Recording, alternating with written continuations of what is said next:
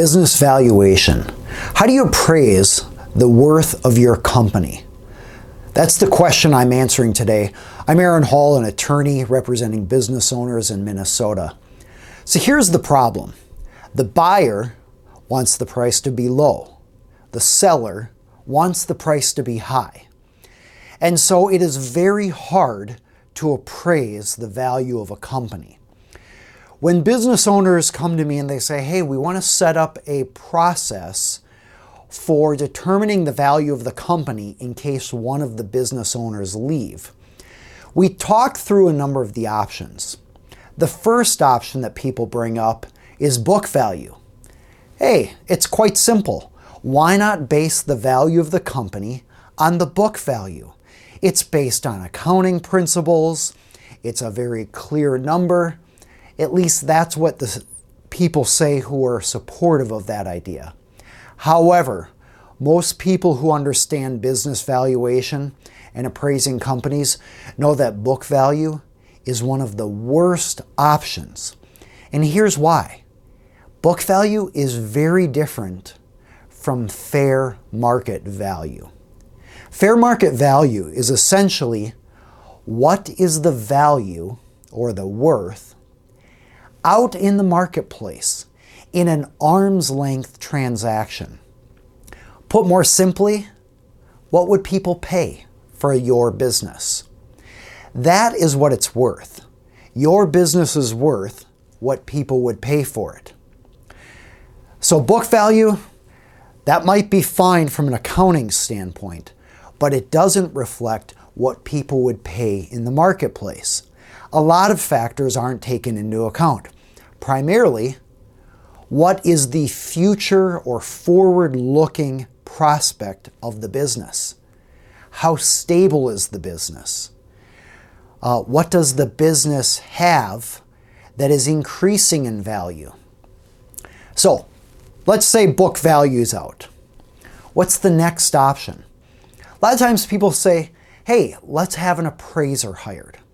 Well, there are a couple problems with that. The first problem is I've never met an appraiser who comes up with the same value as another appraiser. They come all across the board. And it's because, look, if you were to ask somebody how much is a used car worth and you couldn't rely on some blue book value, what would people come up with? Well, they'd take a peek at the tires and the engine and they'd give it a try and they'd listen to it and they'd look under the hood and they'd check everything they could. But ultimately, people are going to come up with different values. So that's the problem with an appraiser. Second problem is appraisers are expensive. Think about it. $5,000 to $10,000 for an appraisal. Or if you want a certified appraisal, $10,000, $15,000, $20,000, $25,000. So that's not a great approach. It's an approach that is often done when there's no other option, but there are some other options we'll talk about here that if you can agree in advance, these options will work better.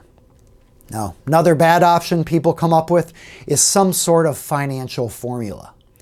Let's multiply the stock price by this, by, all these different things.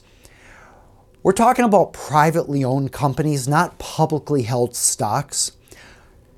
And for publicly held stocks, that's fine because there's a marketplace. People are buying and selling little slivers of the company all the time on the public stock exchange.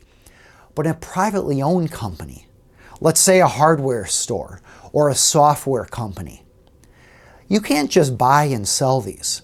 There isn't a quick marketplace to buy or sell shares in small little companies. And also those companies aren't regulated like those companies are on the public stock exchanges. All right, so coming up with some sort of formula, it's very difficult. Now, there are some formulas that are helpful or can shed some light on the value, but they need to be taken in consideration with many other factors. For example, you will often look at EBITDA, which is essentially the profit of the business. I'm not going to go into all the details of what EBITDA is, but it's essentially the profit of the business. And then you multiply that times a few years. Now the question is, how many years? Well, I've seen companies in very volatile industries where companies are getting wiped out quite easily. And in that case, you might even look at profits for a year. Let's say if it has a profits of $1 million times 3/4 of a year. In other words, times 0.75. So a company in a very volatile market might sell for $750,000 if it has $1 million profit annually. So that's a volatile market. But now let's look at a company that is stable, that has 10-year contracts. Let's say manufacturing. It's been around for a while, it has a reputation, it has decades of stability. Owners can come and go, but this thing is a rock. That might get 8 years times profits. So in $1 million profit company, we're talking 8 years or 8 million in profit. Or I'm sorry, 8 million in a sale price. Or maybe you have a utility like an electric company. That could even get 15 years or 15 times EBITDA, 15 times whatever the annual profits are. So in our $1 million profit hypothetical, we're talking about a $15 million sale price. So that gives you an idea on, we can look at annual profits and then multiply it times the number of years based on the volatility and risk associated with the company. So that's helpful, but it's still not perfect because, of course, there's a big difference between 3 times $1 million and 5 times $1 million. That's a $2 million difference. So, what are business owners to do? Imagine you and another business owner went and saw an attorney. And you said, look, we want a good method to figure out the value of the company if for some reason we can't get along or we need to depart. Well, there's another method. It's called Solomon's Choice. It's from the biblical story where King Solomon had 2 women who each claimed the child was theirs. And he said, cut the baby down the middle. Well, without getting too deep into the story, because it kind of breaks down, that's where the name Solomon's Choice came from. And here's how it works. When I was younger, if my mom brought home a piece of cake, and my brother and I had to split that piece of cake, my mom would say, Aaron, you cut it in half, and Jesse, you get to pick whichever piece you want. Or she would turn to my brother Jesse and say, Jesse, you cut it in half, and Aaron, you get to pick the piece that you want. That way the person who cuts it in half has an incentive to cut it very evenly so they get a fair portion. Similar concept in Solomon's Choice, and here's how it works. Whoever wants to initiate a sale or purchase would say, I'm initiating Solomon's Choice, and I deem the company to be worth X dollars, whatever that is. Let's just use a simple example here. We'll say $500,000. Well, now the other party can decide, do I want to buy the shares based on a $500,000 value, or do I want to sell my shares based on a $500,000 value? In other words, the business owners can't get along. They don't want to keep moving forward together. So one person decides the price, and the other business owner decides, am I going to buy or sell based on that price? That's Solomon's Choice. And in theory, it sounds great. But here's the problem with Solomon's Choice. It only works for a party who has the means to buy the other one out. Think about it. You have one rich owner and you have one poor owner. If the poor owner initiates Solomon's Choice, the rich owner can go, the poor person can't buy me out. So I'm going to set it just high enough so they can't afford it, but at a good deal so I can buy it out. So that's the problem. When you have a discrepancy in the net worth and liquid assets of two different owners, Solomon's choice can be problematic.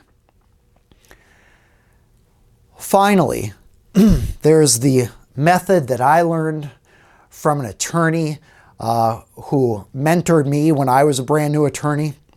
Tom Brever is his name. He explained to me a far better option. And he said, who better than the business owners that would know the value of the business? The business owners know the business inside and out. So why not have them, in advance of every year, in January of every year, determine the value of the company if one of them leaves? So let's say they talk it through and they say, all right, well, we've got some big contracts coming down the pipe. Things are pretty stable this year. We just implemented a new computer system. That's really working well, and we have some efficiencies. What do you think, business partner? How about this amount? And they work together to set that amount. And that's good for a few reasons. First, the business owners know best what is happening in the business and can set that value. Second, they don't know if they're buying or selling at that point.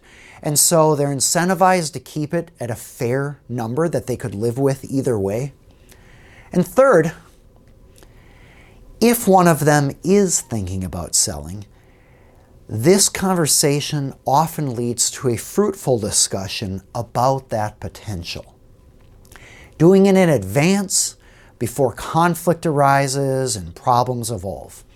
Now, typically, if you have this annual business valuation meeting, you'll have a fallback in place in case the business owners don't actually meet and don't set the price. Or let's say they can't come to an agreement on the price, then you might have another option. Maybe it's 3 appraisers and the mean or the median of the 3 appraisals is what's picked. It really kind of depends on the attorney and the scenario there.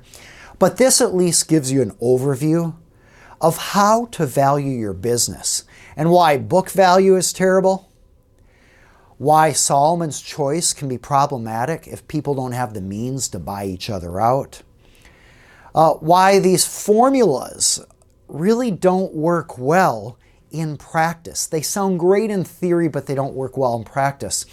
And why at least the attorneys I've known and the business owners I've known have found that the most effective way from a practical standpoint is if the business owners set the value on an annual basis.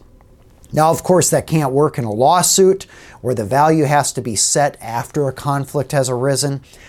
But if you're thinking about avoiding conflict and setting up a framework for separation when one of you leaves the business, at least that annual business valuation is a great idea to discuss with your attorney.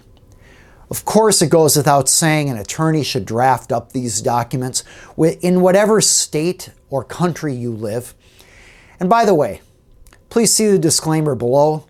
Basically, it says, look, I'm helping you with general education to spot issues that are important to you to discuss with your attorney. For more information, you can subscribe to this channel or check out the links in the description below. Again, I'm Aaron Hall. I'm an attorney in Minneapolis.